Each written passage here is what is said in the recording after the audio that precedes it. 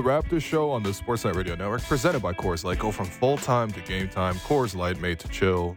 Make sure you find the Raptors Show wherever you listen to podcasts and subscribe, and please rate and review the show. I'm your host, William Liu. I'm joined on this dreary Tuesday morning or afternoon. It's afternoon. Yeah, what am I doing? The show starts at 2:00, man. Yeah, it's morning on the West Coast, at least. Did you read the rundown today? I'm reading off the rundown. Oh, thank you. He didn't get past what time the show starts. Did you know there's a promo? We're giving away some Raptors tickets at the end of this segment. So right. Tune in. Tune in. No Adam Silver, but we got gold today. We got golden ticket. That's my contribution for segment one. Go ahead, guys. I'm joined by co-host Alex Wong, Blake Murphy. How you guys doing? I'm good. We're good, man. I just talked to you. Yeah, it's ugly outside. Fun. Should I host? You might need to host. Okay, I got it, man. But go ahead. Yeah. Small talk. Yeah, Small talk. I don't know. In-season tournament continues tonight. Obviously, that's right. it should be a fun matchup. Yeah.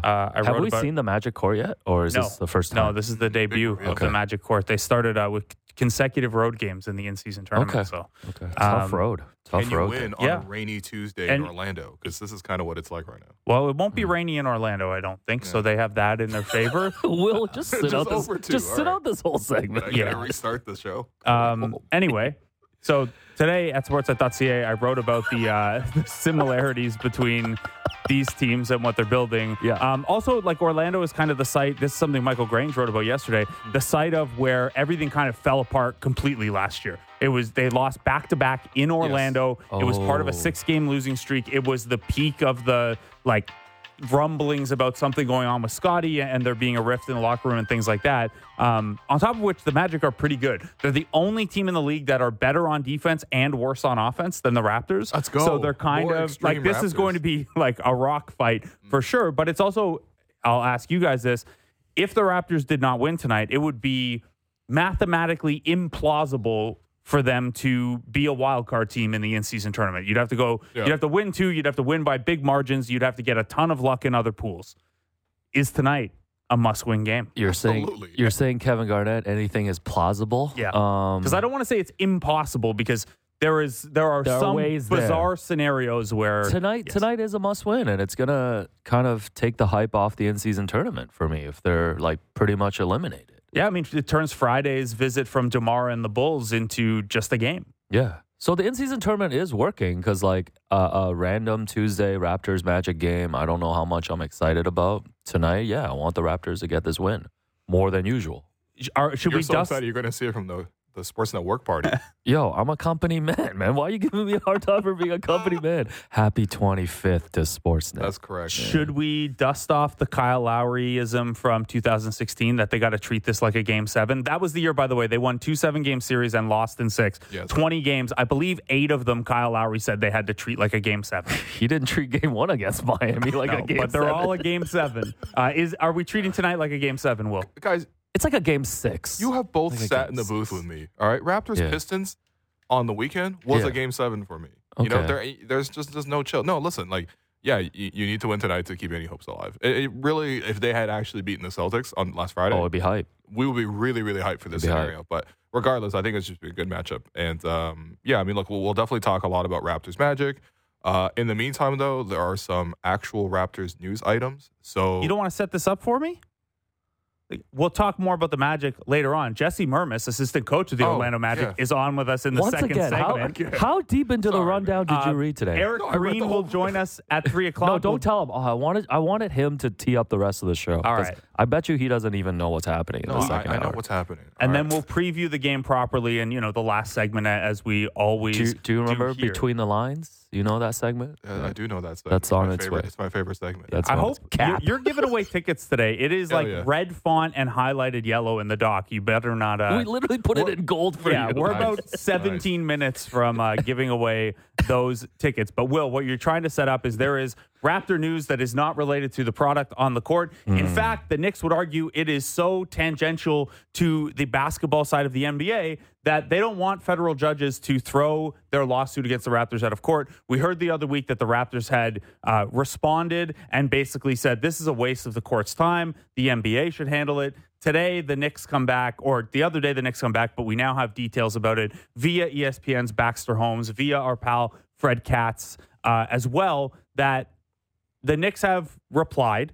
They are seeking more than $10 million in damages as part of this. And that's part of their argument for why the NBA shouldn't handle this, because in the NBA Constitution, you can only go up to $10 million in terms of damages. So they want to go outside of that. They want more than $10 million. They think Adam Silver and Larry Tannenbaum, because Tannenbaum is the chair of the board, there's a conflict of interest there, since Tannenbaum's technically Silver's boss that way, and Silver would be seeing over this. And then there's also some James Dolan kicking his feet and screaming and throwing a tantrum. Yeah. Will, where do you want to start with this one? I imagine you have a lot of thoughts that we've mentioned before and amount to the Knicks are going to Knicks. Oh, yeah. I mean, I think the secondary part that you mentioned there with James Dolan kicking his feet, like, this is very clear. He also has stepped down from attending the Board of Governors. That does not mean that the Knicks will not vote on behalf of their franchise. Someone else will do it, but he's like, no, I don't want to do this anymore. It's clear that the league doesn't value my opinion, and therefore I'm just going to not participate in this anymore. He also, among the other things that were reported in Baxter Holmes' piece, it was also put in there that James Dolan was the only one who voted against the sale of the Hornets over from Michael Jordan to this new group that is going to own the Hornets. He was the only one who voted against the WNBA's expansion into San Francisco. What does that even have to do with James Dolan? I have no idea. Or the Knicks. No, they're spite votes. And then he's also like, yeah, I'm also not a big fan of revenue sharing. Guess what? I don't want to pay my bills either. Yeah, this is one we've heard for a long time.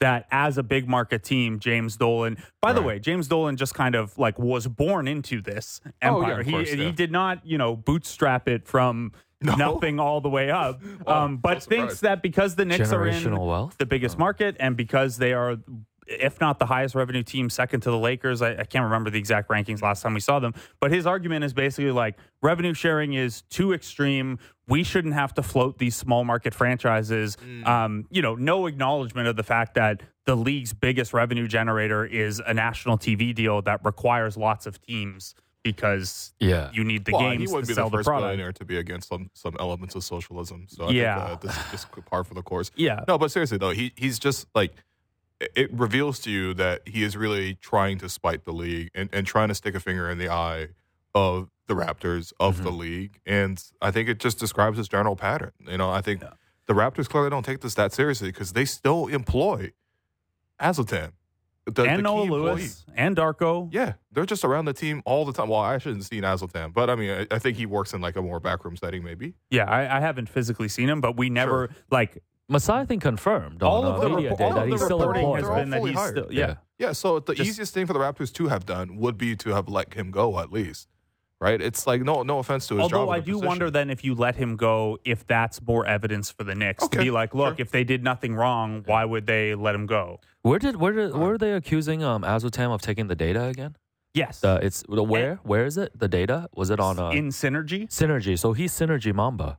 Azotam is Synergy Mamba. By the way, Woj had a piece, or Baxter Holmes had a piece at the bottom of his reporting today, which was mostly on this Dolan side, that it is, and we knew this, but it's interesting to see it as the out sentence in a really well-reported national story, that it's generally accepted around the NBA that everyone who leaves a job does this and takes their own video, their oan compilations, their own work. Because again, as we've talked about a bunch, the stuff that's on Synergy is not that deep. And if an NBA team was relying only on Synergy, or relying heavily on Synergy as anything other than like a video organizing tool, they are way behind. Like, that data is just, that information is not at the level that other NBA teams have. It's not that big a deal. It's like if you break up with somebody and then your ex is like, hey, actually, I don't want you to use the playlist, our Spotify playlist anymore. Yeah. That was our thing. Was that something that happened to you personally, or is this an analogy? So I have not, I've not had the playlist thing happen, but I have had the I'm going to change my password because you're messing up my algorithm. By sharing my Spotify account. That's different. I've had never mind. So, I think this is all. Give me back my cassette tapes. I think it's pretty. I was like, give me my home. God damn it. My God. I have been James Dolan.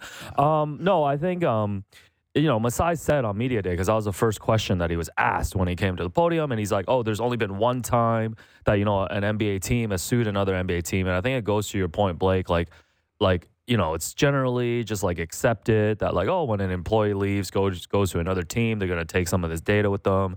And clearly James Dolan, wants to just kind of push this to the limit in terms of making it, as difficult as possible. Which in that he wants to annoy Larry Tannenbaum. He wants to annoy Masai. He wants to annoy Adam Silver. Which in that regard I respect. I don't. I mean, ultimately, I don't think this is gonna end up going anywhere. Like, I don't think the Knicks are gonna get this money that they're asking for. Well, here's the thing: if they had actually gone in terms of the purpose of what would help the Knicks as a franchise, if you go through the league and Adam Silver rules strongly in favor of the Knicks, you can get a draft pick or something. You can get a draft pick. Yeah, you can get some money on top of the draft picks as well. But he wants to take this into the court specifically only to get money out of this. Yeah. Which I don't think really benefits the Knicks. Yeah. Well, he's just trying to be the most annoying as possible to the Raptors, basically. Yeah, but I also think that it's like, for the league as a whole, like, you don't want these sort of in-house disputes brought up in a really public way where it's like it just makes the league look a little bit worse. Yeah, like it's not quite a slap lawsuit, and some states have anti-slap legislation, which is basically like that? It's I forget the acronym, but it's basically this is Darko. No, this guy got an acronym. Yeah, no, SLAP, SLAPP. It's basically Slap like wizard. You are like they're saying, for example, the X lawsuit against Media Matters. They filed it in Texas because they don't have anti-SLAP legislation. Basically, it's a frivolous lawsuit that is intended to be like, don't even participate. Like you don't have the legal legs to do this. You don't want. And so this isn't quite that, but it's definitely a PR play. It's a, hey, NBA, hey, Adam Silver, you don't want this in the news constantly. You don't want this hanging over games and the season. And we are in every filing going to try to drag the integrity of the league and the integrity of the Raptors through the mud, because that's the key point here, I think, for Dolan, is because you're right, Will. If this was about the basketball impact, I mean, first of all, you're probably going to have a tough time making the case that the damages are more than $10 million once a court knows what synergy actually is. But if this was purely a basketball case, you'd be asking for draft picks to make you whole. Hey, they hurt us from a basketball perspective.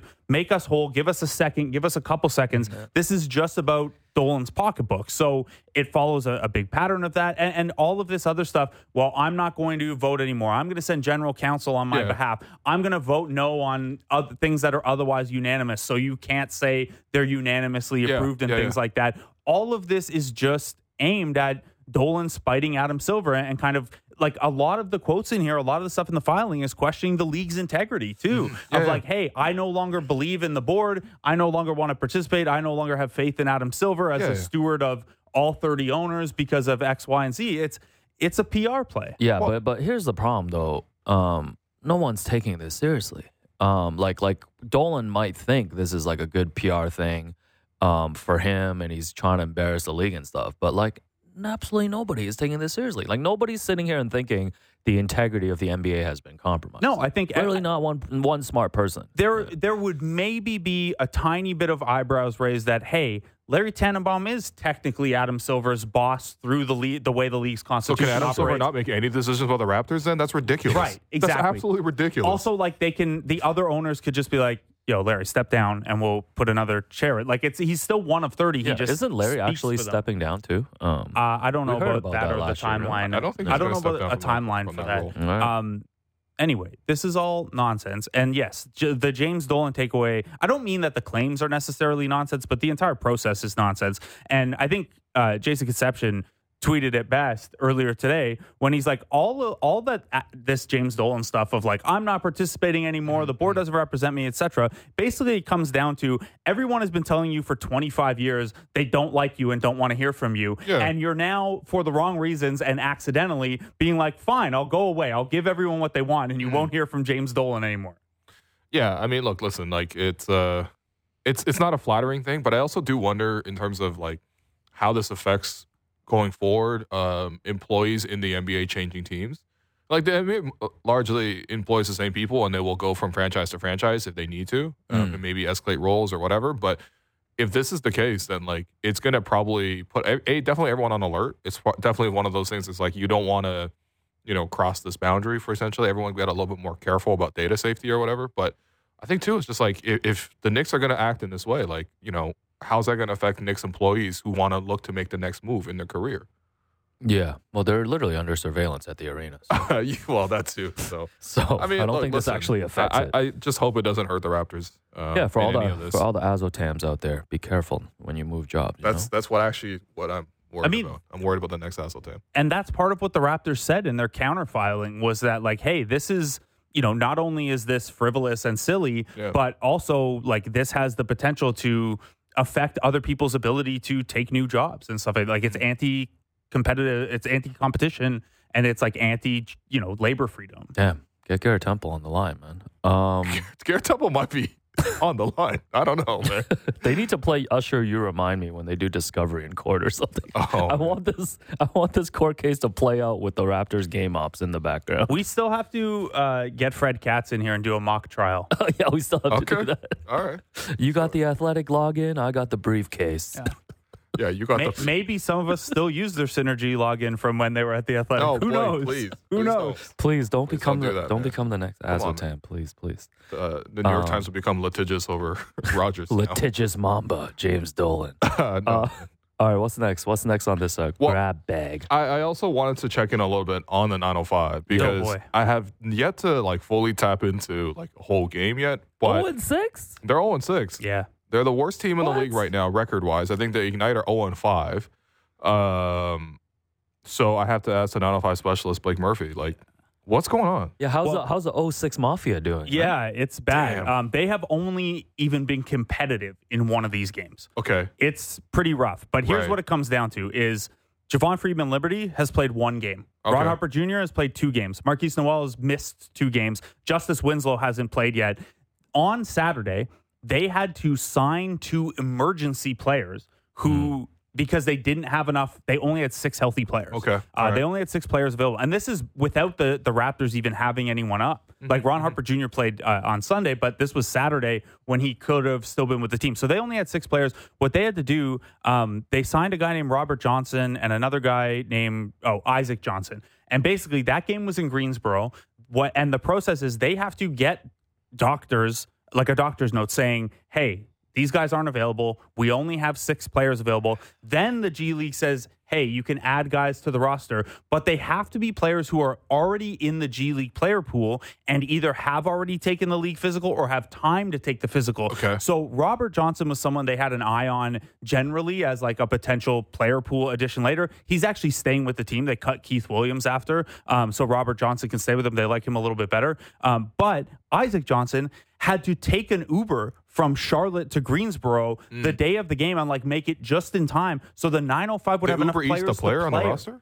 Wow, so that they would have enough players to play. Okay. Because as much as I joke about it sometimes, they can't just tag one of us in if the game's in Mississauga. You have to be in the player pool, paperwork filed, physicals passed, and stuff like that. So that's kind of how it's been for them. They've only had 3 players out of 13 on that roster be available for every game. Man. That's how rough it's been. Now, look, they're not, we've seen G League teams in Toronto and other places survive this before, right? Nick Nurse loves talking about how this is what it looks like. But when you don't have your 5 best players for 3 games in a row, nobody's really going to be able to do that. They haven't been able to get into a flow. The point guard play is so important to organizing a G League team. And Marquise Noel has not been, he's been up and down. Yeah. And one of the games he played, he left at halftime with a groin thing. So they just haven't had bodies. It's been pretty rough. And I have trouble evaluating it until, again, Javon Friedman Liberty's played 1 game. Ron Harper Jr.'s played 2 games.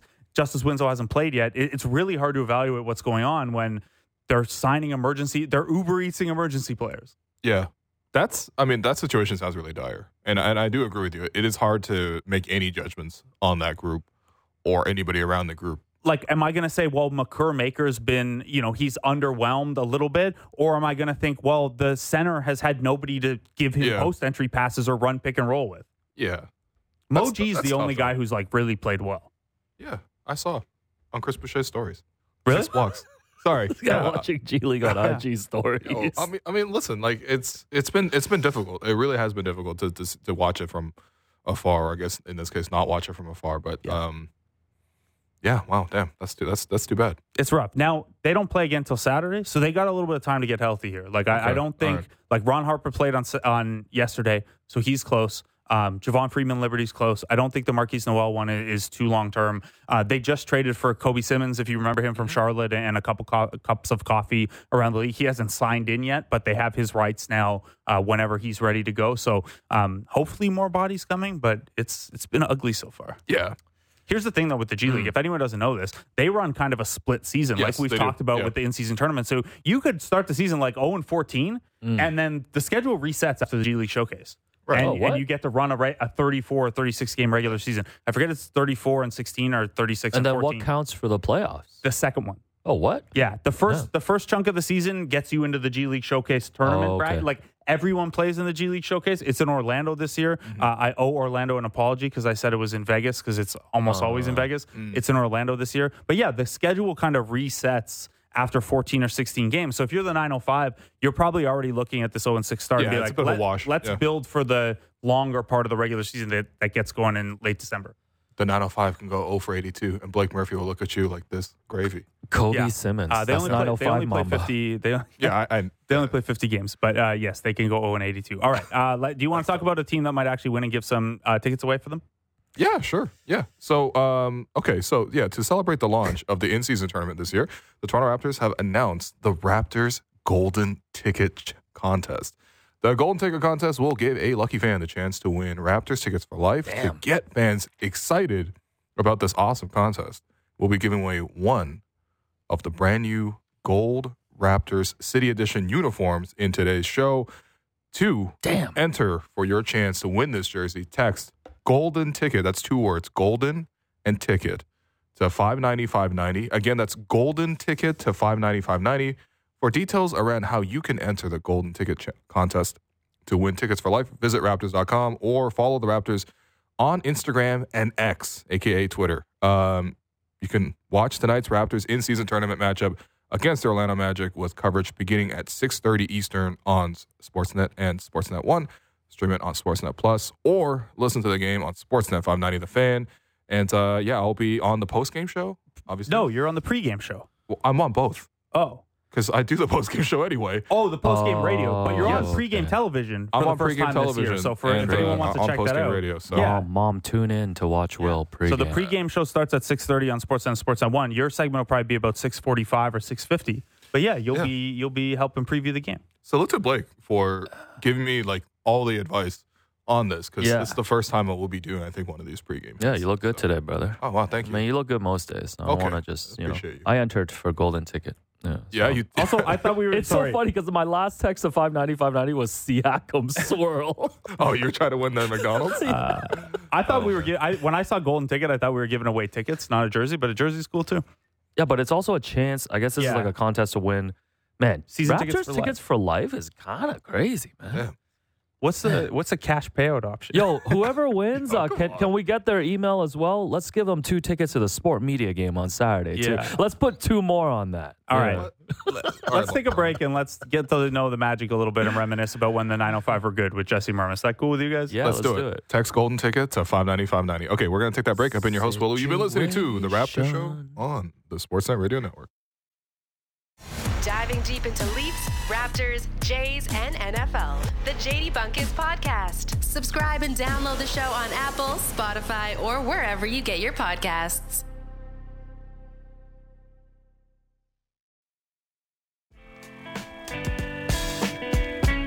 Welcome back to the Raptors Show. I'm Blake Murphy. Will Lou, a.k.a. Willy Wonka, giving away Golden Ticket stuff before the break. To be clear, you can text Golden Ticket to 590-590 to win a jersey, the new Gold Raptor City Edition uniform. And as part of this Golden Ticket contest, that is a larger contest the Raptors have been doing on social media, at games, and here through us, you get put in for a chance to win Raptors tickets for life. This particular giveaway, just for a Gold City Edition uniform. I shouldn't say just. That's a pretty good get. You could wear it to an in-season tournament game on Friday, perhaps. The Raptors will continue the in-season tournament tonight against the Orlando Magic at 7 o'clock on Sportsnet. I got the chance the other day to talk at length with Jesse Murmas, who is the lead assistant under Jamal Mosley with the Orlando Magic. He is formerly of the Toronto Raptors. He was a player development coach here in Toronto for years and then became the first ever head coach of Raptors 905. Got to catch up with him earlier this week. This is that interview with Jesse Mermis, Magic assistant Joined coach. now by Magic assistant coach Jesse Mermis. Jesse, what's going on, man? This is quite the office setup out overlooking the court. You got some good shelf space there. You're living. Oh man, this is a beautiful facility. I'm very fortunate to be a part of it. Is that in Orlando or is that out where your G League team is? No, this is in Orlando. This is literally like basically right across the street from Amway Center. Sweet. And it's state of the art and has every bell and whistle you could think of. Yeah, you only would have got like a quick taste of the OVO Athletic Center when you were in Toronto, right? Like that just would, I think that opened in the February before you left. Yeah, I missed it. Yep. Damn. Okay. Well, I want to talk about your Magic, and obviously Raptors are playing the Magic on Tuesday, so we can get to know that team a little bit. But I wanted to go through some of your career for Raptors fans who either don't know or don't remember or do remember, and just want to hear what you've been up to since you were the 905 head coach. So yes, you started coaching at like 20, though, right? Like at the high school you had gone to. Yes. Yeah. No, I started coaching early, even when I was I was smart enough to realize at 5'9" that I needed to be able to coach as well. So even during when I was playing junior college basketball, I was always coaching in the summer at camps and lower level like middle school and high school kids. So I've been coaching a really long time because I was coaching while I was playing. But yeah, I officially started like at 20. Man, so you're what, 41 now? 43. Okay. Oh, sorry. Yeah. So you've been coaching more than half your life at this point. Yes, I have. Okay, so how did it happen that, I know you were coaching at the high school level, coaching at the JUCO level, and then you end up with the Denver Nuggets when Masai is in that front office. How did that kind of start? How did you get your foot in the door on the NBA side? Yeah, so it was my dream as a kid in Tucson. It was my dream to work at the University of Arizona under Lute Olson. And I was able to make that happen, which was an incredible experience. But the guy that opened up the position for me had gone on to the Denver Nuggets to work for George Karl, which allowed me the opportunity to work at the University of Arizona. Then he was getting promoted, and that opened up a spot in Denver as a video coordinator, and I immediately jumped on that and was able to get my foot in the door with the Nuggets. So you did a couple years with the Nuggets. I think you did a quick stop in Houston. Can you walk me through how you came about joining the Raptors organization? I know Masai had moved over that May, and then you became one of Dwayne Casey's new assistants that summer, I think, right? Yeah, so obviously getting to work with Masai in Denver, he was familiar with my work. And when I went to Houston, it was a pretty big jump for me because I was I was basically in charge of the player development in Houston. And, timing wise, it was amazing because they made the trade for James Harden. So he comes in and I'm in charge of player development, and we ended up having a great year. And when Masai takes Toronto, he basically was like, hey, Dwayne, this guy's up and coming, really good with getting the players better. I think would be a great fit for DeMar and Kyle and helping those guys kind of, get to an all-star level. And so I met with Dwayne. It was amazing. I had some great recommendations of people that he had worked with, and then it all fell into place. So you're with the Raptors for a couple seasons, and then 2015 rolls around, and they're adding a G League team. And at this point, I think Raptors 905 were the 17th team, if I'm remembering right. Now they're obviously 31. Everyone except Phoenix has one. There's the Ignite. There's the Mexico City Capitanes. But back as recently as 2015, this was not as well established of a thing. What were the conversations like when you first had the idea that maybe you were going to be the first coach of the 905? And kind of, did you pitch it to them? Did they pitch it to you? How did that all work?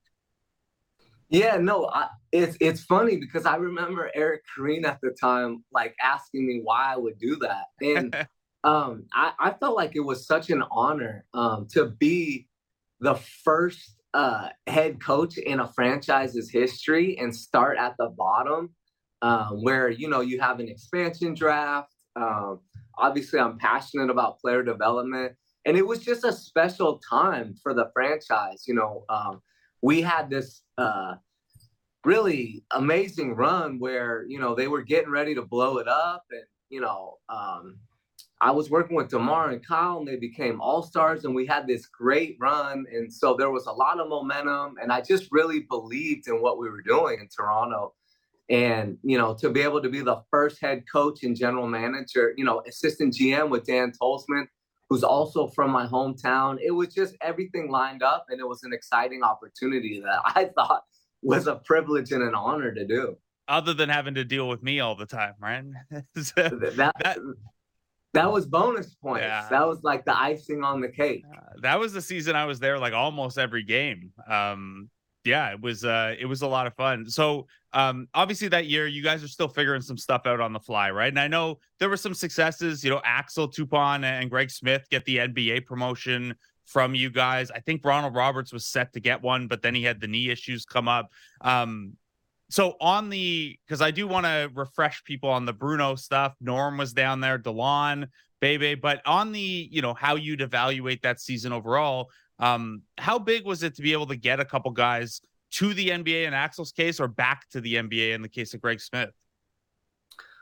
It was such an amazing experience. And it was a huge success because, Masai and Bobby and Dan had given me a directive of, this is about building a culture, establishing something, and it's not about wins and losses. And we're going to, play Bruno. We're going to get him better. We're going to get DeLon and Norman better and get them experience. And I really took that to heart. And I really put those guys' development and what was best for the Raptors in the forefront. And it was an amazing opportunity because we start out rocky, as we should, as an expansion team. But we had an amazing run in the second half of the season. And it was I think we ended up at that time setting an expansion team record in wins. And the biggest part of that was Norman got so much better and was able to be an impact player in the playoffs, which was that was, I was just really proud of that because we had put so much into that. And for him to have an impact in the playoffs kind of made it all worth it. Yeah. And for people who are unclear of exactly how this timeline lines up, you mean he had a impact in the NBA playoffs, not the G League playoffs. Comes down with you guys for 8 games, and then that Indiana series, he swings it with the big steal and the dunk in Game 5, and goes from playing with you guys for a half dozen or 10 games to making a real impact on the Raptors playoff run. So when that 905 season ended, did you?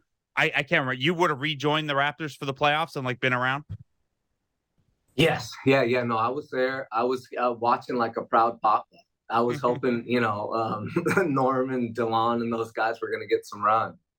So obviously that, like you said off the top there, that year was a lot about Bruno because the year prior he'd been a rookie. He played a couple of games, but the Raptors didn't have an affiliate, obviously. And so this was kind of his rookie season. You and I have talked about that a lot for stories that I've written, but now a little removed, now that he's like a really good international player. What do you remember about that kind of first full season with Bruno with the 905? Yeah, I just remember, it gave me a lot of perspective on expectations and just especially international guys that are coming to the NBA and the pressures of it, and really being able to be removed and be in the G League with him on a daily basis and kind of see where he was at maturity wise, and just this cultural shock. And having all these pressures on him because the Raptors, we were in such a great place as an organization, and his length and his talent obviously was enticing for everybody in the city, and so being able to live that process and live it with this young person who, is English is a second language, and they're not great at it. And it was just a really great learning experience for Bruno to get the patience and the support and be able to play through mistakes. And it was a great learning experience for me just to be able to kind of zoom out and see like how hard it is for these guys and how to coach to try to get the best out of them and not beat them down. So I'm sure that's been really valuable for you as you've moved on, because after that successful season, you leave us, you go join the Lakers. Lakers have a big free agency every summer. This summer it's Jesse Mermis, and then you did a little time with the Kings, and now you've been with Orlando a couple seasons. Looking back, I know 905 is primarily the experience you have as a head coach. How has that helped you as you've moved on to other organizations back in an elite assistant role?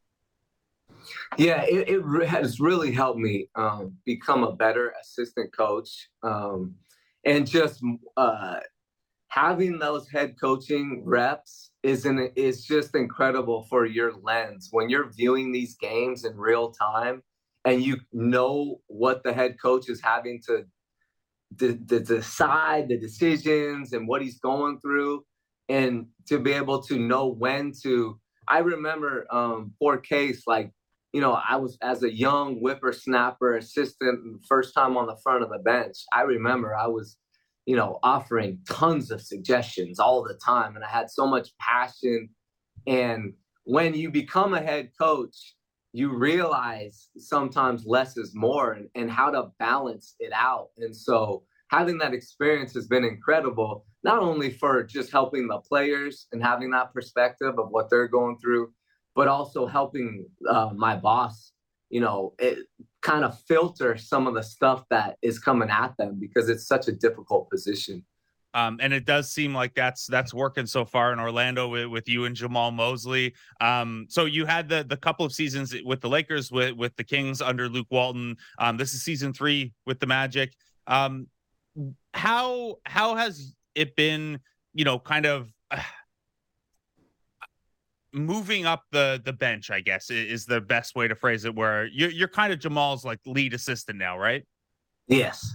How has that been for you, kind of like, and for listeners who maybe don't know, how does that role change if you're second row or you're the third chair on the first row, or now you're the lead assistant? What is that growth and how does that job change? Yeah, it's a great question. I'm in charge of the offense here. But also as the lead assistant, like, I'm wearing 2 hats. And, over the years of experience that I've had, this NBA thing is like, you're always learning and growing, and there's always more to learn. And it's such an amazing league because of the talent of the players.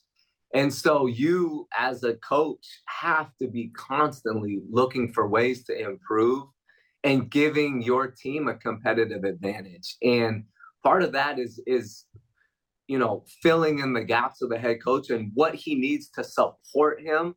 And, at times when he might be agitated with officials and we're not getting a good call, that might be providing some calm and, and some wisdom and really a steady voice.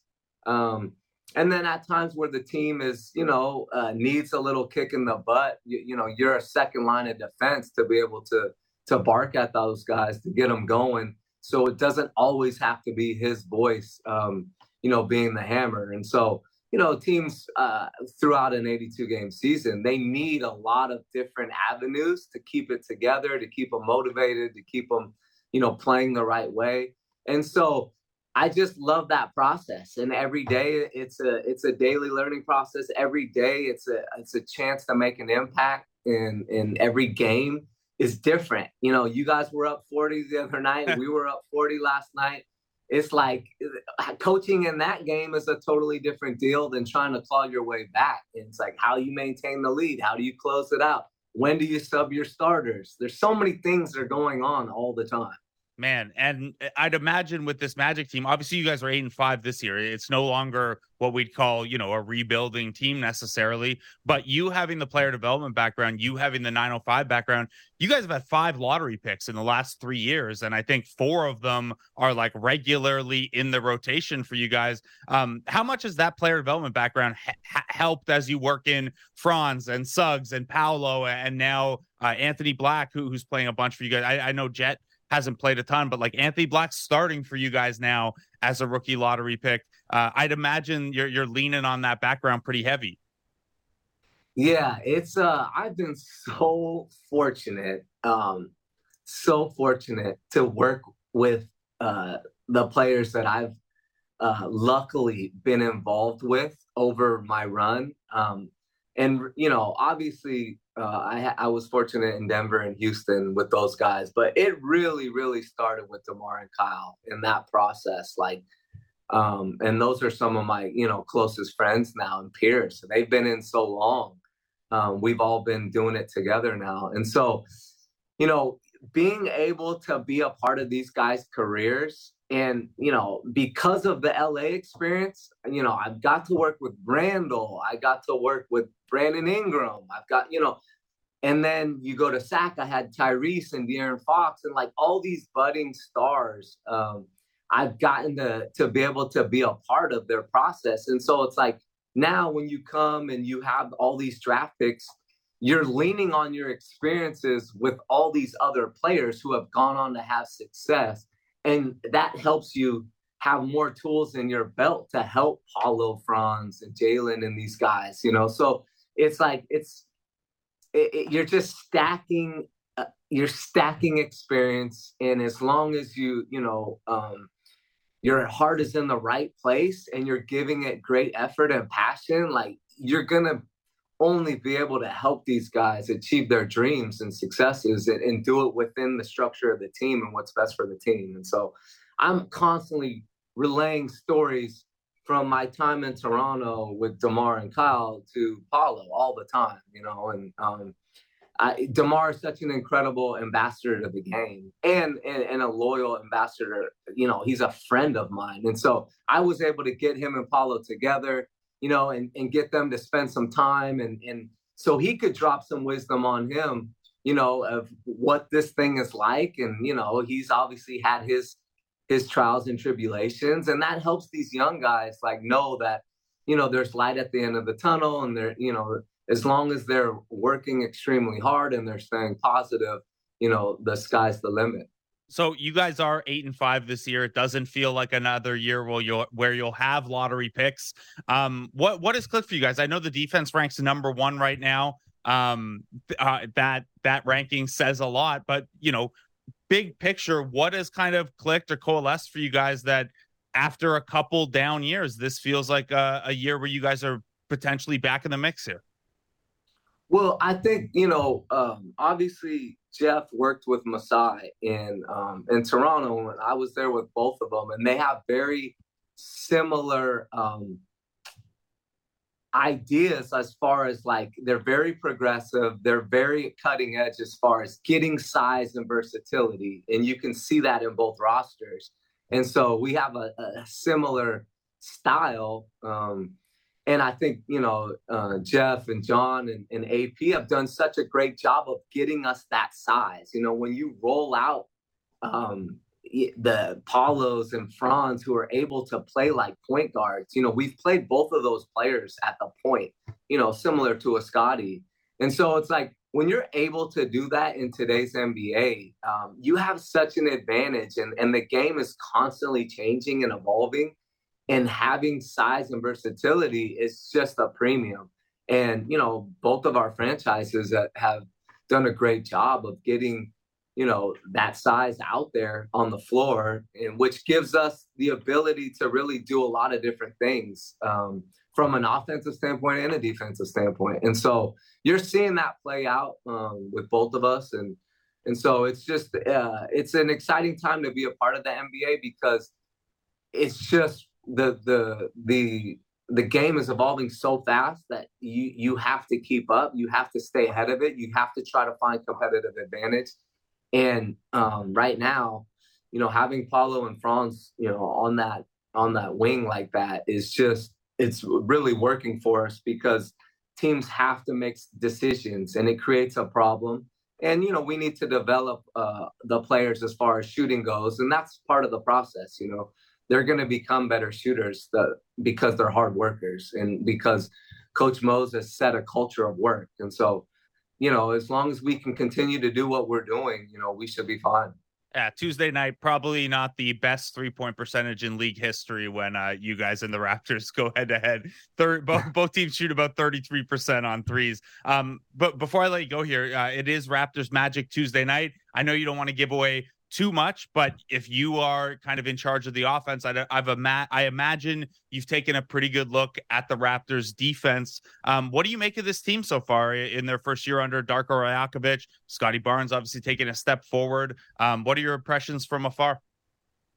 Yeah, I like what they're doing. They obviously they got their mojo back as far as like chemistry wise. Their assist numbers are incredible, which I think is when your assist numbers are incredible, it means that your chemistry is great and guys are really bought in and you're going to get some consistent effort on the defensive end.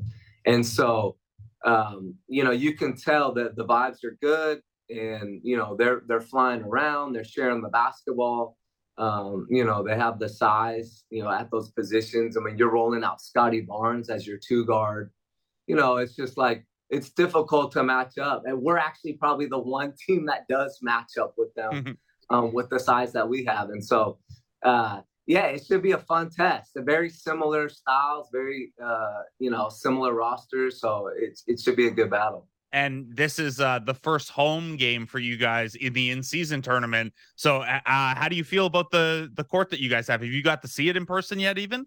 I have not seen it. No, okay. I have not seen it. We're excited. Our guys, they're young and they love that type of stuff. So I expect them to be excited to be able to put on a show. All right. Well, I hope the season continues going well for you guys, except for Tuesday. Jesse, thanks so much for taking the time out, man. This was a lot of fun to catch up. Yeah, thank you so much, Blake. I really appreciate it. Jesse Mermis, assistant coach of the Orlando Magic, the first head coach in Raptors 905 history. And we'll get a look at that new Magic court tonight. It's kind of like a gray on either side with dark blue and gold down the middle. We'll see how that looks. Yeah. Well, I mean, first off, great interview. I thought Jesse brought a lot of energy. It was like one of those guys that just like is smiling no matter what he's saying. It could be something more critical, it could be something more optimistic, but just bringing a positive energy. I had 2 takeaways listening to the interview that I wanted to ask you before we go to the next break. Just number one, like hearing his story about how he got into the league. What's your general advice for if somebody wants to work for the NBA? Man, I don't know. I've never worked in the NBA, so I don't know. But you know a lot of NBA people. Yeah, I mean, look. What are the traits of success? The biggest thing is you're going to have to put passion over, income and security and things like that. Like he was coaching, he was an assistant coach at high schools, in junior colleges and stuff like that. Got his foot in the door in the NBA. Yes, through connections he made at Arizona. So you need to be able to work connections as well. Of course. But also, the video coordinator role is not a glamorous one, not a super high paid one. You're going to have to work your way up like that. And now some people get in just via the connections. But yeah, I don't know. There are a lot of ways in, but they all require putting passion, kind of first. Yeah, it is a lot easier when you're somebody's son, 90% of the time. And then my other takeaway is just you asked him for his favorite Bruno story, coaching Bruno. What's your favorite Bruno story, covering Bruno? So the year that they won the championship, he was pouting on the sideline after Pascal looked him off for a kick out. And Pascal said something to him that I can't repeat on the air. And Bruno didn't come back in that game. But the next game was the game of Bruno's life. Yes, and it's still the best game he's ever played at any level other than the game against Giannis. Yeah, I think he had the World Cup 7 threes or something like that. Yeah, and he was everywhere. So it was in the finals. Yeah, Pascal some guys need the carrot, some guys need the stick, and Pascal lit a fire under him. I didn't know Pascal had that in him. Yeah. I did not know that. Yeah, Pascal and Fred were down there to win a championship and then get back to business with a playoff Raptor team. Yeah. Man, honestly, those are really, really good times for the 905. Hopefully we can get back there as a franchise. But anyway, we're going to take a break. I've been your host, Willow. You've been listening to The Raptors Show on the Sportsnet Radio Network. When we come back, Blake makes a reunion with a former podcast host.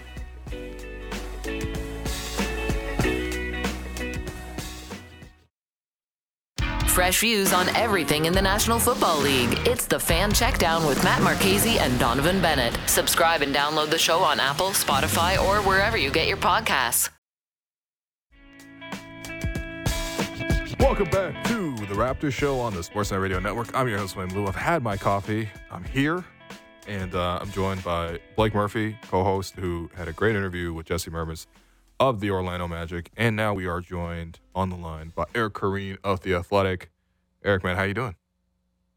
I'm doing all right. How are you guys? Well, we're so pumped for this in-season tournament game against Orlando tonight at 7. I'm not being sarcastic. I'm actually. You sound sarcastic, but you are pumped up. No, I'm really looking forward to this, man. Orlando has a lot of rotation pieces that have some young promise. Goga Batadze is now in the mix. Yeah.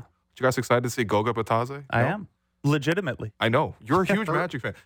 Yeah, Eric, I don't know if you heard this story yet, but on opening night when the Raptors played the Timberwolves, we sit in the 600 level, the booth. There's a radio booth. There's 5 seats in there. And so me and Alex are coming upstairs. We're ready to, watch the game and all that kind of stuff. And we notice the door to the booth is locked. And eventually we look around one of the other booths, and we look inside, and Blake's just in there by himself watching something on his laptop. We're like, Blake, open the door for us. Blake comes over, opens the door for us. I get in, and he's watching. It was, I think, Houston versus Orlando in the room in the dark. So as somebody who has worked with Blake a long time, have you had similar experiences with Blake Murphy locking the door, turning out the lights to watch obscure teams?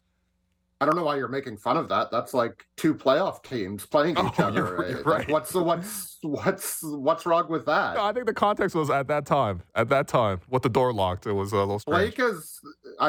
Blake just knows what's coming. He can see the future, and he knew this was going to be a battle of one of or 2 of the most dynamic young cores in the NBA. Yeah. I think you got to start to give him some credit. Yeah, been vindicated. Look at those assists per game leaderboards and assist to turnover leaderboards. Fred VanVleet looking all right in Houston. And the Orlando Magic, Eric, as you pointed out on Twitter earlier, the only team in the league that is better than the Raptors at defense and worse than them at offense. They looked at them and they said, hey, anything you can do, we can do better and worse at the same time. Let's start with that then. We were going to do some Knicks stuff, but we're on the Magic topic. Let's start there. The Magic are the only team in the league that's kind of out-Raptorsing the Raptors. They have length everywhere.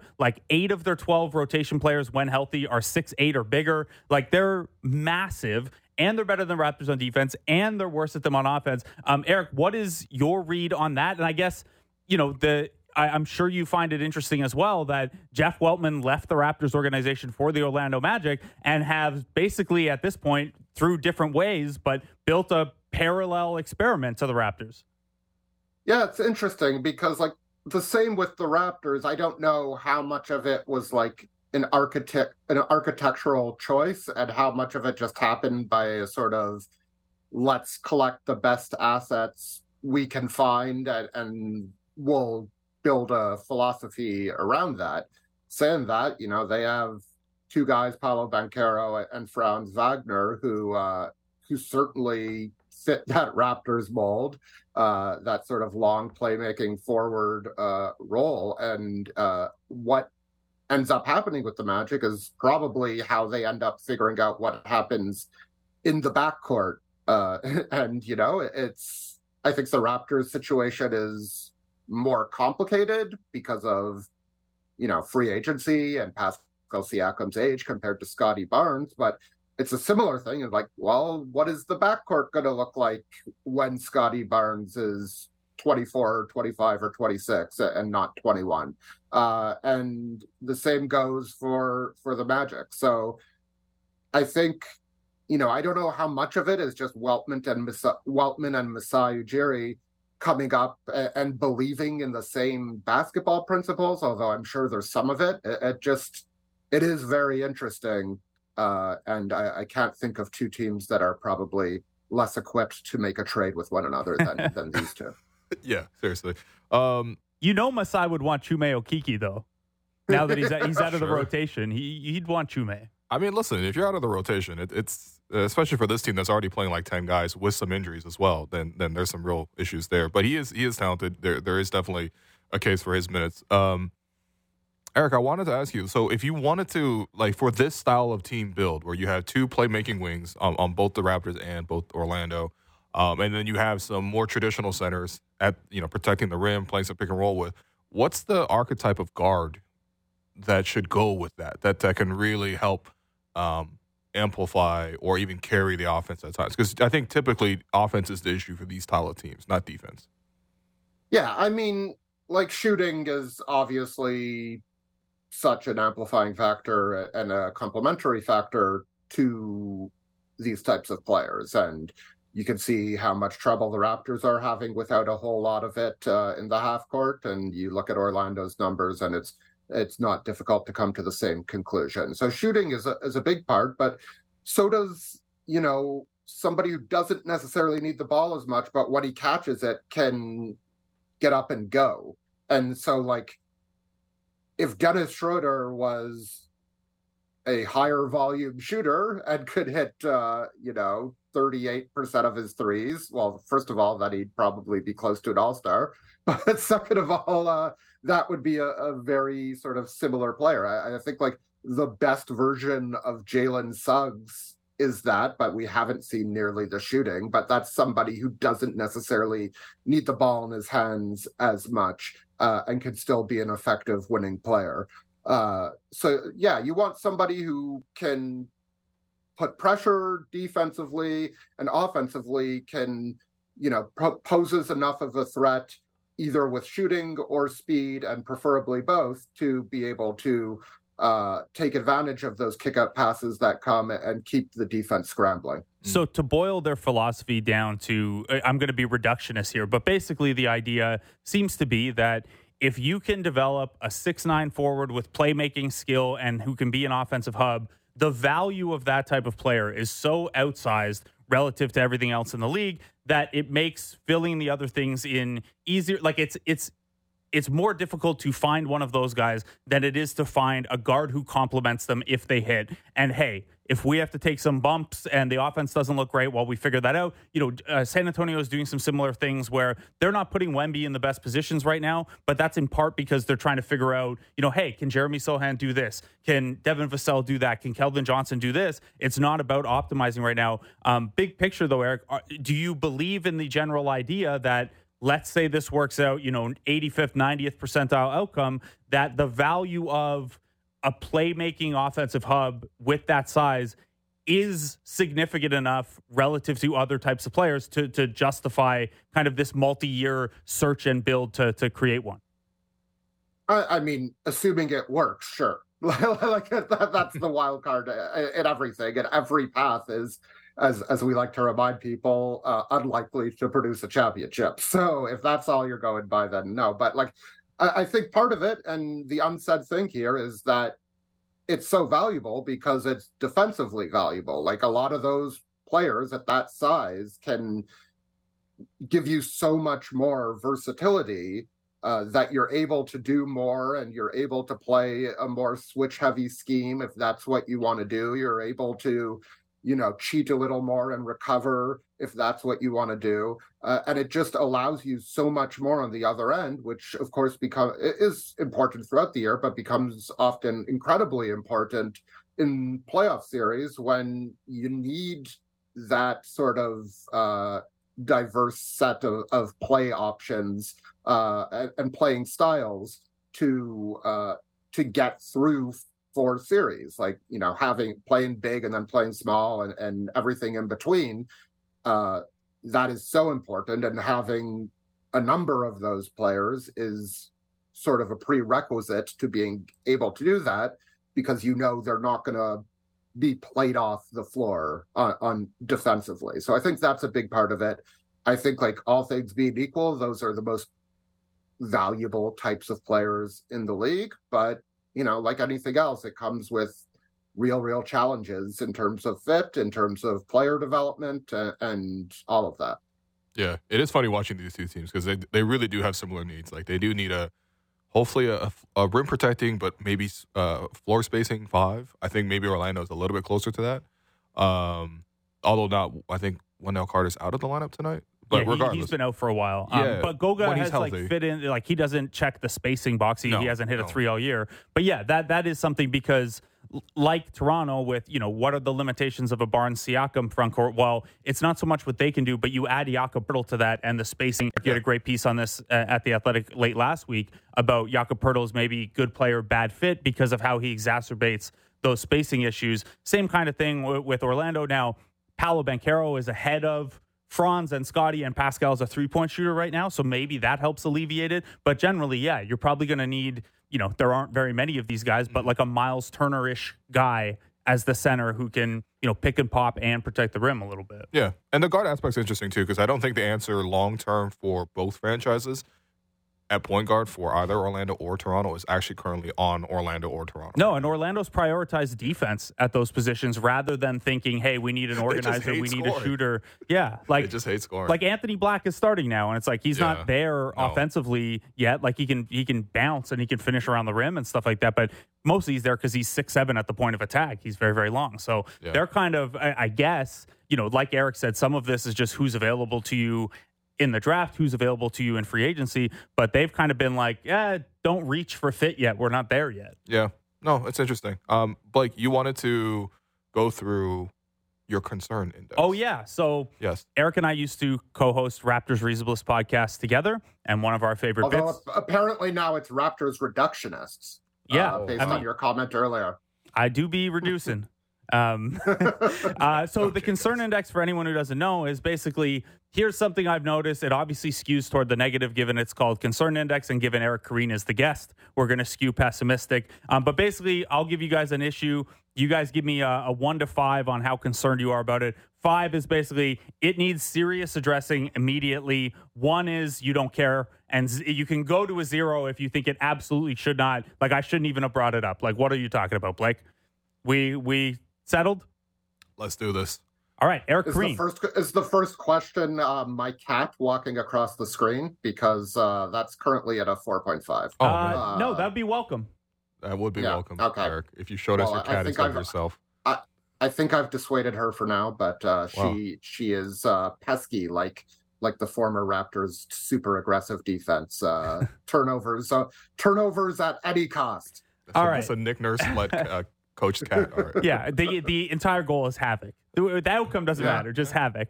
Okay, before your cat interrupts, let's start with a goofy one. I was going to start you with a goofy WWE one, but let's go with a goofy NBA one.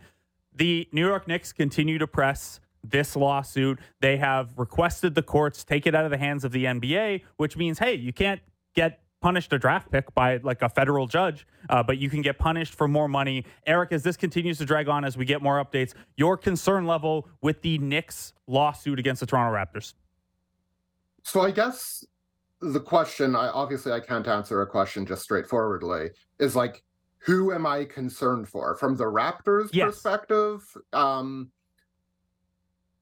I think it's like a 3. I think the news that broke today via ESPN that James Dolan basically is no longer taking part in NBA meetings and isn't in the board of governors anymore and is now sending his counsel, that shows you what a wild card this guy is. And that's something we sort of know. If you've watched any JD and the Straight Shot videos, you know. But like before the season, I was sort of convinced that the NBA would make this go away somehow in some way. But if James Dolan really doesn't care even more than usual about the NBA, then there's a possibility this ends up in court, which I would have been shocked at the beginning of the season. Saying that, it's like, it's money. So from like a competitive standpoint, I'm not really concerned, but from this is going to be annoying and takes more resources than we'd like. There is a bit of a concern. So yeah, 3.25. All right. Wow. Well, very so specific. Yeah. To 2 significant digits. Will, I will reframe this for you and ask your concern level, not with the outcome of the lawsuit, but as we hear details about it or heard details about it, just your overall concern level with what this says about how the Raptors are operating. Now, this could be as a 1 if you think the Knicks are like completely making up, to a 5, like, hey, this is a really sloppy shop kind of thing. Where do you land on just kind of the details and what it says about the Raptors? Yeah, I mean, from everything that's been published in the suit and just judging off that alone, I would say probably like a 4. Okay. Like, you could have done this. It's pretty high. I mean, this was an avoidable scenario. That's the thing, too. If the Raptors do ultimately get punished for this, it's something that they'll kick themselves, because you could have made this hiring and it could have been done in a way where you avoided all of this. Now, of course, it's easier to say that in hindsight, especially if that is the industry standard, is coaches move from place to place. Jesse Mervis wants to go from the Lakers to the Orlando Magic.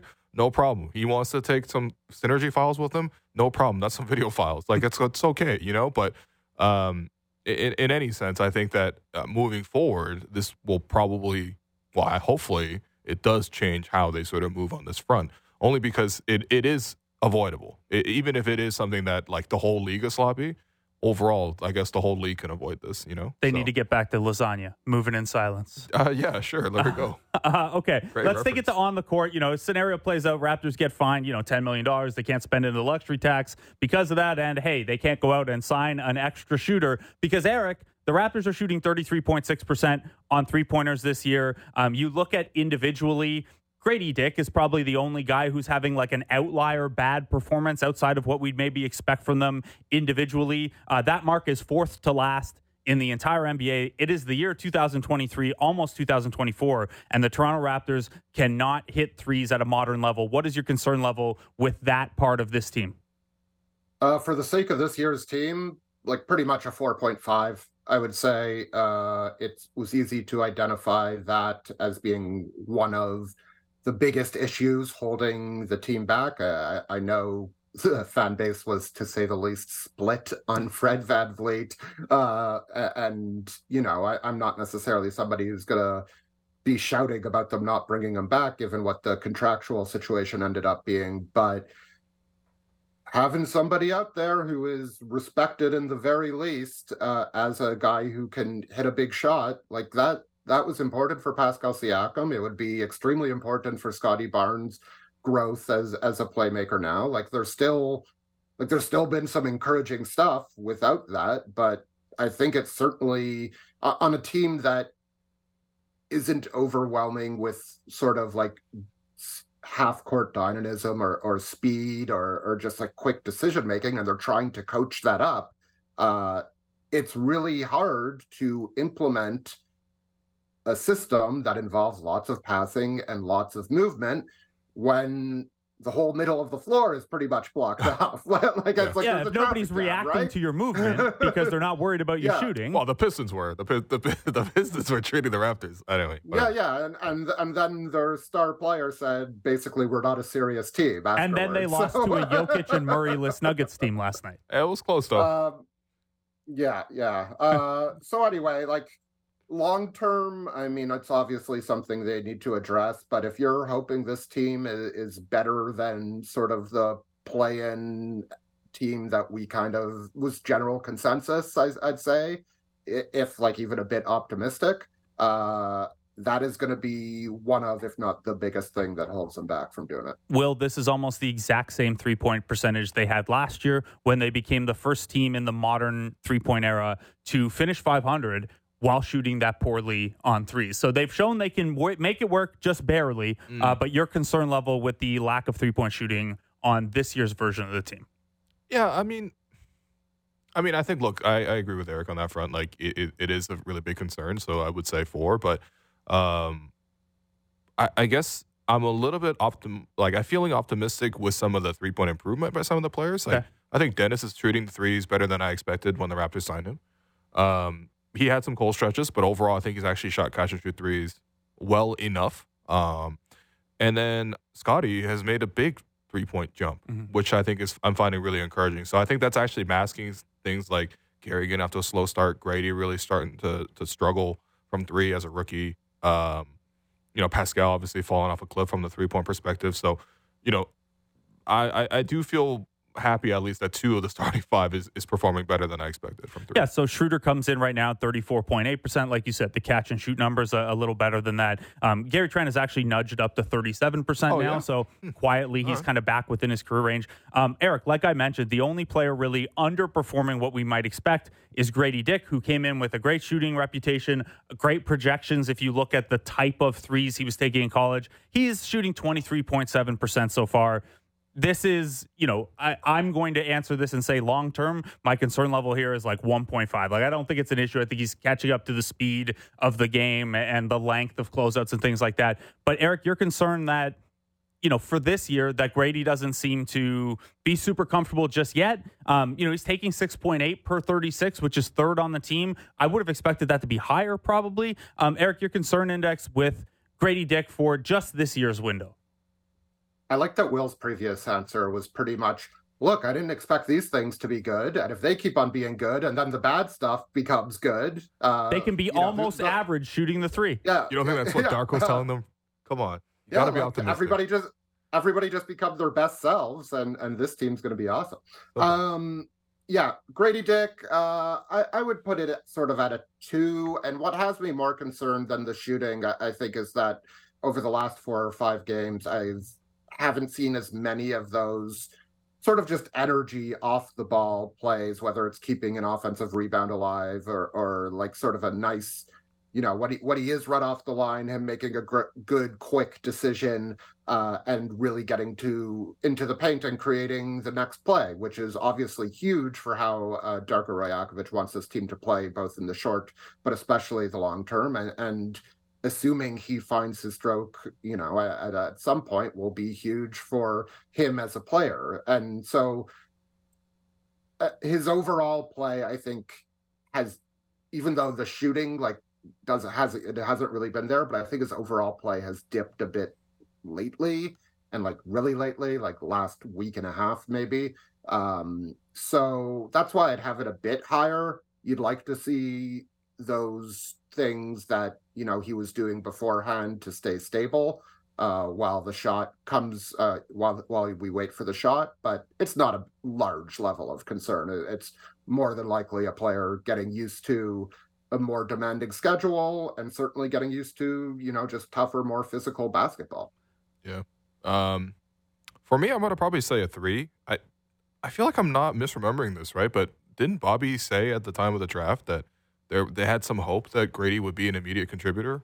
Yeah, I believe so. And look, it's not like we drafted Bruno and we got to wait 2 years. He was in the rotation by the second game of the season. Yeah, which makes sense. Like, the Raptors definitely need shooting, and you bring Grady in, and he had a great shooting record. I'm not concerned long term because I don't think there's enough of a sample to be making any judgments on any rookies long term just based on 1 month of their career. But my concern is at 3, mostly because of the idea that if he can't be an elite 3-point shooter, then I don't really know what else he's going to bring to the game. And so this is the most important thing. It'd be like if I can't come in here and do radio for some reason, then what is my value to Sportsnet? It really would make me worry a lot. Now, of course, there's the natural adjustment period. There's finding your feet. I honestly think even for a 19, I guess he just turned 20, even for a 20-year-old, how much are you settling into something? This is your first job. This is the first time you're away from home for that long. He literally grew up in Kansas, went to Kansas, so, all right, where did he grow up? Wichita? Is that Kansas? Something like That's that. Kansas. Yeah, sorry, I don't really know American geography like that. But, still, this is such a new experience for him that I obviously am more than willing to give lots of grace to it. But long term, it is something I'm concerned about. Because it's one of those things where it's you watch him warm up and stuff. He's not consistent in warm ups either. Mm-hmm. It's not like he gets in the game and he can't find the space to release. He's just not making them. Yeah, so we'll have to give it a little bit of time, of course, but certainly worth monitoring because, like you said, like Eric said, all those little things he was doing early in the season, that stuff's nice, but long term, that doesn't get you on the floor if you don't have the shooting skill to demand minutes, right? Everything's built off this one thing, right? Yeah. We've seen Svi Mihailuk here, we've seen Matt Thomas here, we've seen Malcolm Miller guys, here. but... I know, yeah. But you got to hit your shots if you're a shooter first, for sure. Okay, Eric Koreen, this Saturday on Sportsnet Plus. You can watch WWE Survivor Series. Your concern level that Intercontinental Champion Gunther is not taking The Miz seriously enough in their Intercontinental title match. So I'm concerned for Gunther here. Yes.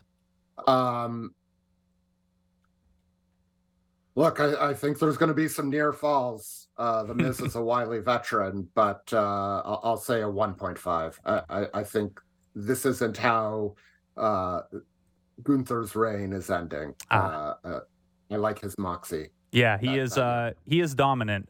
He's also, a kind of he's a Raptorsy wrestler. He is huge and doesn't do flippy stuff. There's I don't know how to transition back out of this one, Eric. So we're just going to transition awkwardly to the next Raptors point, which is that when OG Anunoby, Pascal Siakam, and Scotty Barnes are all on the floor, this team has been awesome. Even with the spacing concerns and things like that, that trio has a net rating of plus 16 when they're out there together. That's monstrous. It's one of the best among any three-man units in the league. Your concern level, Will, I'll start with you, that any combination that is not the three of them together has really struggled. The net rating when two of them and the other one's out is sinks to +1. So still positive, but barely. When only one of them's on the floor, it drops to -13. And when none of them on the floor, it's -8. And that includes a good chunk of garbage time. Your concern level that this trio, and we've talked so much about Scotty and Pascal and the potential awkwardness of that fit offensively. When that trio's not out there together, the Raptors have really struggled. Yeah, I mean, for the most part, if I'm not mistaken, like the only time that those three guys really play together is with the starting lineup. Yep. Yeah. And they'll close together, when Scotty Barnes is not stuck at the scorer's table. Yes. Oh, damn. Yeah, like sometimes you might see Yak off the floor. You might put Gary in for spacing, things like that. Or Precious, maybe if he's closing strong, which he has been recently. But no, I mean, I think that's a positive thing. That's something that Darko can manage. I mean, part of the issue is, well, not part of the issue, but part of when you want to play 10-man rotation is you are limiting some of the opportunities for your best players to play together. You're mostly splitting them up so that you can cover some of those minutes and at least hopefully get by. But the fact that they play well together is a really big sign for me. So, I mean, I want to keep that as a 2, I guess the roster construction around them. But I am confident that Darko can find different pieces. I think Jakob and Dennis definitely fits with those two. I'm confident that Gary can swap in for Jakob or Dennis in that starting group, in those transition lineups. I'm not saying that you should start him over Jakob. And then I'm also pretty happy with what Precious has been doing the last week or so to see that if he can get a chance to sort of play with more and more of that group, that threesome is really solid. The thing is, of course, you got to divide those minutes, and then you get to a point where it's like, all right, I don't know. So, Eric, let me kind of twist this one a little bit. So I think Will's answer there was a good one. It's obviously a positive that those three guys play so well together. I guess you're concerned then that the other two starters have not been able to boost up those bench units. So even if it's just one of OG, Pascal, or Scotty, so those Scotty and bench or Pascal and bench, we haven't really seen OG and bench other than that one game where him and Jakob played out there together. But even if those individuals get one of Dennis or Jakob, that hasn't helped. They're still getting rolled a little bit. Basically, Schroeder and Pirtle, while they've been really solid with the starters, have not been able to, even as steady vets, help those bench or transitional units. And this is how I took that question first. Like, this question isn't actually about those three players. Right, it's about everyone else. It's about everyone else. It's about their long-term depth. And so, like, it's actually as close to a 5 as I could get without being, 5 is sort of on this mythical end of the scale that doesn't really exist. But yeah, it's a big problem. It's a big problem because all three of those guys, we know the contractual situation with them. We don't have to make everything a conversation about what's to come, but considering this team probably isn't going to win the title this year, it becomes bigger than it does for a contending team, certainly.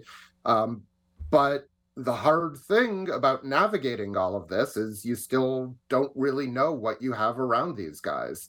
And like you alluded to my story about Jakob Poeltl, like the fit hasn't been as good this year as it seemed last year. And while I think Poeltl can play at a higher level, his rim protection numbers are actually up. He's been a more effective rim protector this year. Almost all of the issues have been offensive, or on the offensive end, I should say. And Schroeder, like, he's just, you could sort of see that coming, like his strength and his lack of, real floor spacing was always going to be a hindrance next to these guys, or something that holds them back a little bit. So, and that's to say nothing of the depth. And it would be great if Precious, such a wild card on this roster.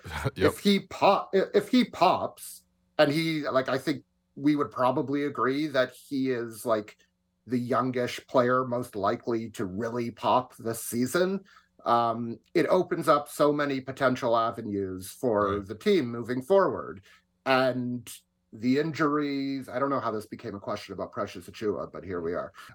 But the injuries and just some of the inconsistent play beyond that, it just really makes it difficult to map out a rotation, because Precious, he's played almost exclusively as a center, and they do very different things when he's on the floor versus when Pirtle's on the floor. And yet you can move him away from center and have him kind of replace a bit of what all of those guys do defensively more so than offensively, but he has a bit of offensive bounce to his game, especially on when he decides to drive quickly.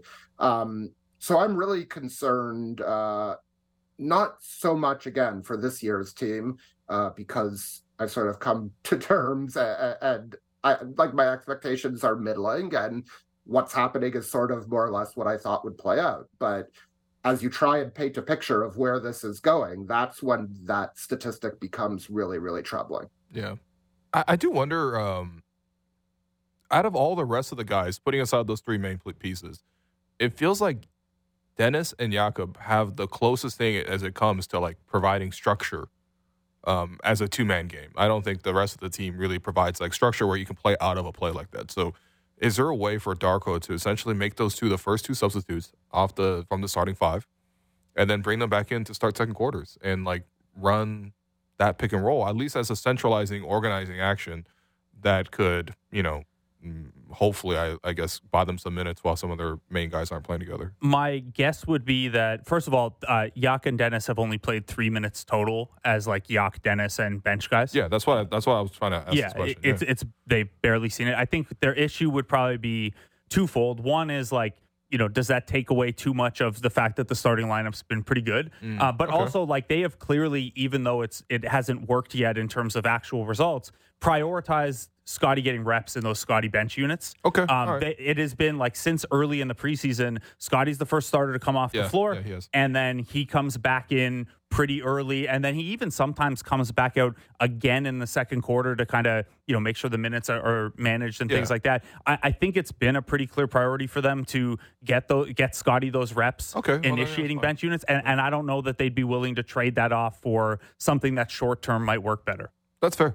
And that does speak to the Raptors satisfying two incentives rather than just one. Yeah. Okay, Eric, concern index with, and I'm going to phrase this one carefully because I think, it's not, it's much too early. But Darko Rajakovic has been a positive leader, good messaging, good spirit, things like that. Couple times there have been some micro things that there was room to quibble on, including that game on Friday with the, Pascal Siakam foul handling, the Scotty Barnes substitution in late, some rotation questions generally. Your concern level with, the learning curve for Darko Rajakovic. And we're doing this as part of the bit, not because we're actually concerned. It's certainly much too early, big picture. Yeah, like 1.7. Okay. I two significant digits, Eric. We come on, we got to be consistent on that. 1.73. There we go. It's just like I wasn't even that bothered. Like, yes, like Scotty should have been back in the game, but the Pascal thing actually bothered me a bit more, and I actually might have the thing I might have quibbled with is getting Pascal back in the game with 3 fouls and in the second quarter of a play-in. Sorry, I will call the in-season tournament the play-in tournament until you and everyone else. I think you could have made a big case for that, especially as you saw. It's weird because they got down 16, partly because Pascal was out of the game, but then they made a comeback because Pascal was able to play without foul trouble. So, I guess the result is like that the right thing happened, and the Raptors should have lost that game by 3 points. But that in the moment, that was sort of the thing I quibbled with more than the Scotty situation, because that group was sort of, Precious was playing pretty well, and I wouldn't necessarily be in the business of burning timeouts on this team. They when did late need game both of them. execution when late game execution is going to be problematic, probably. So, I'm not going to kill him for that. I just haven't seen enough beyond that to really say, oh, this guy doesn't have the chops late in game. Maybe other people are compiling lists. I think he's been more or less fine. Yeah, I'm going to give this a hard 1.00. I feels like everyone really loves Darko, and I think that was my biggest thing. Yeah. Like big picture wise, I think he's actually nailing it. I mean, I know this is about the micro decisions, but I think overall he's been really good. Yeah, look, they just set a franchise record in assists the other day, right? Like if that doesn't and yes, it's the Pistons, but there have been lots of times in the history of this franchise where they've played teams like the Pistons and not gotten 44 assists. So, as an indicator of, buy-in and trying to run the system against a weaker defense and stuff. Again, this one's included. I figured both of your answers would be in the 1 to 1.7304 range. How dare you try to get us to fire Darko, Blake? How dare you? Yeah. All right. I mean, it's a thing where, like, for a team in this range, not quite rebuilding, but with limited expectations, the big picture stuff is way more important than the smaller things. And when the smaller stuff becomes more important, we'll be able to tell whether he is great or just adequate at those parts of the job. Assuming he has a roster and we don't have to answer all those questions with, well, given the roster constraints, But I mean, like, with any coach, not so much him. So I think it's just, unless he was like screwing up every game, like, I don't think it's a major thing to even think about at this stage. Nope, but you got to build this segment with 1s and 4s on the scale. It's not a very good segment if all the answers are 2.5. That's what happens. It's part of the name of Raptors Reasonableness. I think I would expect 2.5s for the Reasonableness. Yeah. No, that's the SSRI scale. Oh, very good. Eric, last one for you quickly before we let you go here. Your concern level that last night Cody Rhodes named Randy Orton the last member of his team for Survivor Series War Games, and Randy Orton he was put on the shelf by another member of that team, Jey Uso. I don't know if this is going to go well for everybody. Yeah, I think Seth Rollins' next challenger is coming from the face group in the Survivor Series, and he seems like he's just an odd character to trust after a long layoff. That's what I'll say. So from a face, from the good guys' perspective, and especially our guy Sami Zayn, 4.96.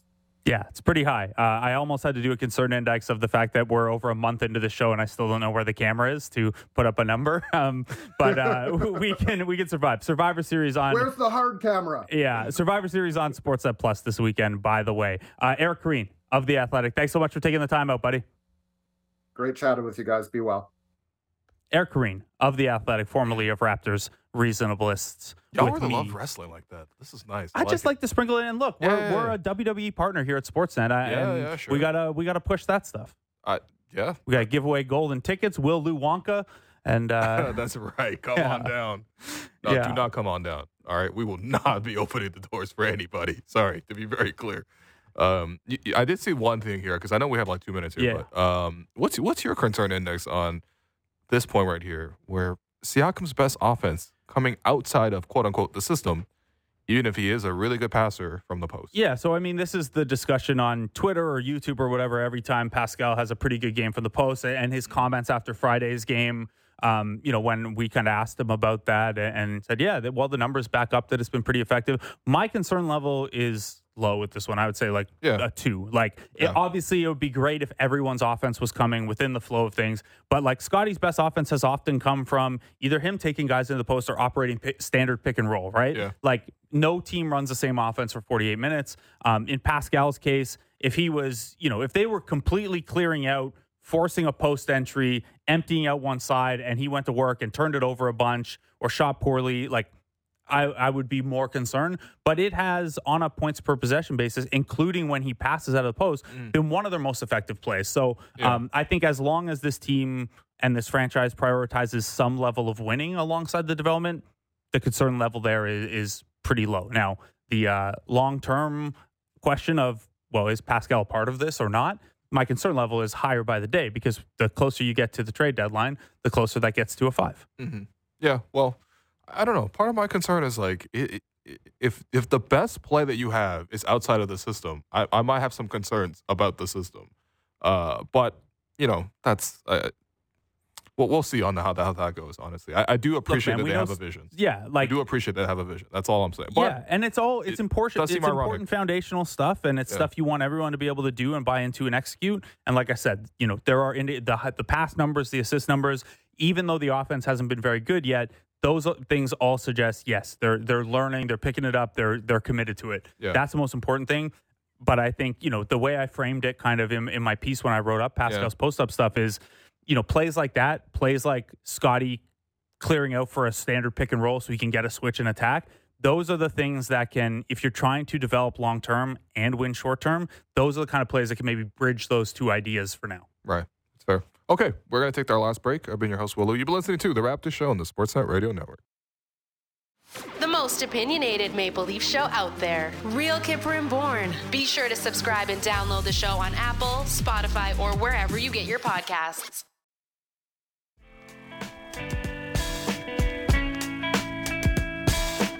Welcome back to The Raptors Show on the Sportsnet Radio Network. I'm your host, Wim Lou. Continue to be joined by co-host Blake Murphy. And it's time now for Between the Lines, brought to you by Brett Rivers. Take a chance.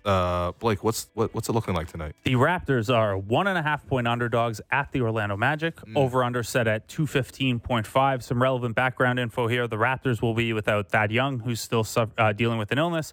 Christian Koloko, of course, and all of their two-ways are still with the 905. On the Magic side, Wendell Carter Jr. and Markelle Fultz are out. And a couple guys who aren't in the rotation are down with the Osceola Magic.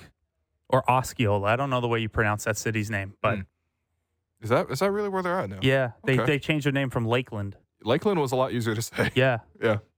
I don't know if it's Osceola or Osceola. Anyway, Areola, whatever. yeah, that's the French goalkeeper. Actually, though, but yeah, I mean, look, listen, as we have talked about throughout the show, like we have very similar teams, very similar strengths and weaknesses. And so what you're going to see is probably a defensive matchup, right? Certainly, yeah. So the Raps are 24th in overall offense, 29th in half-court offense. The Magic are 25th in offense, 27th in half-court offense. So two bottom 7 offenses overall, two bottom 5 half-court offenses, and two top 10 defenses. The Magic are ranked 3rd in defense, and the Raptors are 7th right now. So two teams that have done a really good job defensively. The one area there's maybe an edge for the Raptors is, despite having a lesser record, is the Raptors are really good both ways in transition. The Magic have not turned all these turnovers and defensive rebounds into transition buckets at all. Raptors get about 7 fast break points more per game, even though the Magic get more defensive rebounds and turnovers. Interesting. Yeah, that's really interesting. I did watching the film. I did see Jalen Suggs missing a lot of transition opportunities. Yeah. But he's also like playing at 150 miles per hour at all times. Yeah, you watched the Pacers game where he was on Tyrese for chunks of it and stuff. Yeah, Suggs is still really good defensively. He really is, yeah. It just, I don't know, man. Are you Alex Caruso, which is still a really good piece, but maybe you're the number 5. Are you the number 5 pick on Alex Caruso? I think that was the comparison Skeets used yesterday. Yeah, and I don't mind that. I actually don't mind that. Everyone's got to play a bit of a role. I think once you get into the league, it doesn't really matter where you were picked. Right. You just find something that you do well. But yeah, it is interesting that he's quickly bought into being a role player, being able to play a specific role. I think what's interesting too is like watching this team. They're gonna both need to find ways to score on each other because both teams have really good rim protection. Both teams have really good wing forwards who can guard the other team's wing forwards. We've mostly seen Pascal only score around the basket. Mm-hmm. So I'm curious in terms of this matchup, how do you think Pascal should look at the attack? Orlando? Yeah, it'll depend a little bit who they stick on him. And Goga Bitadze is not the league's best rim protector, but they've done a pretty good job defensively when he's out there. Yeah, he's averaging a block and a half a game. The Magic are kind of the inverse of the Raptors, where the Magic allow teams to get into the paint a little bit more, but they defend at the rim way better. And what that opens up is those kind of floater range shots, those Dennis Schroeder push shots, Jakob Poeltl catch on the roll and immediately push shot, the Gary Trent elbow stuff that's been available to him so often. That's there against the Magic because they're prioritizing the rim. Whereas the Raptors, they do a little bit better of a job keeping you away from the rim, but they don't protect the rim as well when you get there. So that's something I think if Pascal goes in there looking for more of that, 6 to 12 foot range stuff, that's going to be there for him a little bit more than the stuff at the rim. The other thing is, and this will apply to Scotty too, but we haven't seen Scotty struggle with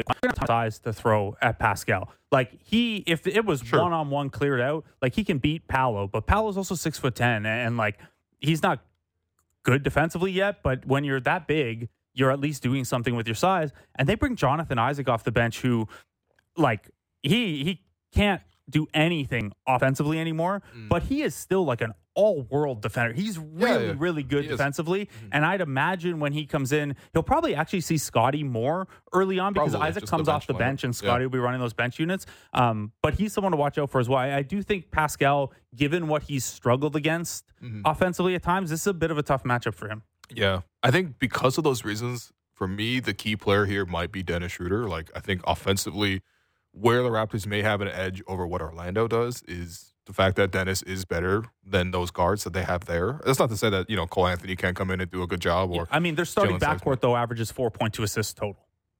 Yikes. Between Anthony Black and Jalen a whole Suggs. Shelvin Mack? Yeah. Like they average 17 heritage? points and 4.2 assists as a duo. Yeah.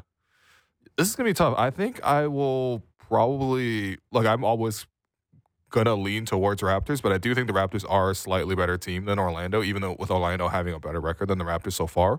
But I will take the under. Like, I actually will see this game being kind of, difficult, groggy of a game. It's probably going to come down to things like, which team can limit their turnovers as well, and also which team can, secure the defensive rebounds too. And the Orlando Magic do lead the league in forcing turnovers, so the Raptors have to be extra careful. That was Between the Lines, brought to you by Bet Rivers. Take a chance. Will, here's a question for you.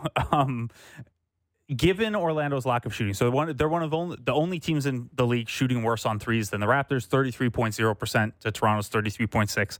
I know that the Raptors have scaled back their level of aggression with traps and things like that against a team that struggles so much to shoot the three, and that'll have the ball in the hands of a guy like Paolo Banchero a lot more. And like we said, those two, the starting backcourt of Anthony Black and Jalen Suggs, have just not been huge offensive threats. Is tonight a night where you might dust off some of what they did well last year and be a little bit more aggressive getting the ball away from Paolo and Franz? No, I think for me, the key should just be like the Raptors need to make sure we always have help at the rim. Not that these guys always get to the rim, but I do think that, you'll live with mid-range looks from both those guys. You'll definitely live with it if they want to bomb away from three. I mean, who knows? Maybe they get hot or not, but obviously the numbers are pretty poor, as you mentioned. But yeah, just make sure you have obviously help at the rim at all times. The Raptors have been on and off sometimes. Sometimes they really come to play, and sometimes they wait till the fourth quarter to try to make a huge comeback. And yeah, I mean, I think for me that the priority should be to protect the rim. That's why it's going to be a huge game for Jakob as well. But I mean, look, listen, this Orlando team is kind of unpredictable right now. Like they're playing a lot of guys that, like, I don't think a lot of people would have expected Goga Bitadze to play like starting level minutes. They're confident right now too. Like that win against the Pacers. I know they had beat the Bulls in 2 consecutive games, so they're on a 3-game winning streak here, including one in the in-season tournament. Like maybe where the Bulls are doesn't mean anything to you, but that was a Pacers team that is 3rd in the league in offense and was like maybe the most fun, most exciting team coming in that game. And I know it was high scoring, but that was mostly because of the pace it was played at. That was almost the worst night Indiana's had all season offensively. Like Orlando really frustrated them. Yeah, and that's a huge testament to them because, Indiana is an amazing offensive team in general. Really quickly before we go, because they have so many of these prospects that they've accumulated over the years, outside of Paolo and Franz, who everyone knows about already, who's your favorite? Like, who's your 3rd favorite Orlando Magic prospect? I want to say Caleb Houston for the Canadian element, but he's really not playing much, even though they could use that shooting. I'd probably say Anthony Black. Okay. I just think, I don't think I don't know if he's a point guard long term, but he's 6'7" and uses that length really well. Obviously has enough point guard skill to have been drafted as a guard. probably shouldn't be starting yet, and that's more about the Markelle Fultz injury. But I like his long-term outlook. Yeah. He, in addition to looking like a Nickelodeon star, he also is a really, really electric prospect. I loved his athletic metrics going into the draft. But anyway, that does it for us today. I've been your host, Willow. You've been listening to The Raptors Show on the Sportsnet Radio Network. Make sure you find The Raptors Show wherever you listen to podcasts. Subscribe and please rate and review the show. Thanks once again to Jesse Murmurs, Eric Koreen, producer and co-host Alex Wong, Blake Murphy, board producer Derek Brandell, Jane Wilson, Davis Sis, Jared Manatad for helping behind the scenes. We'll talk to you tomorrow.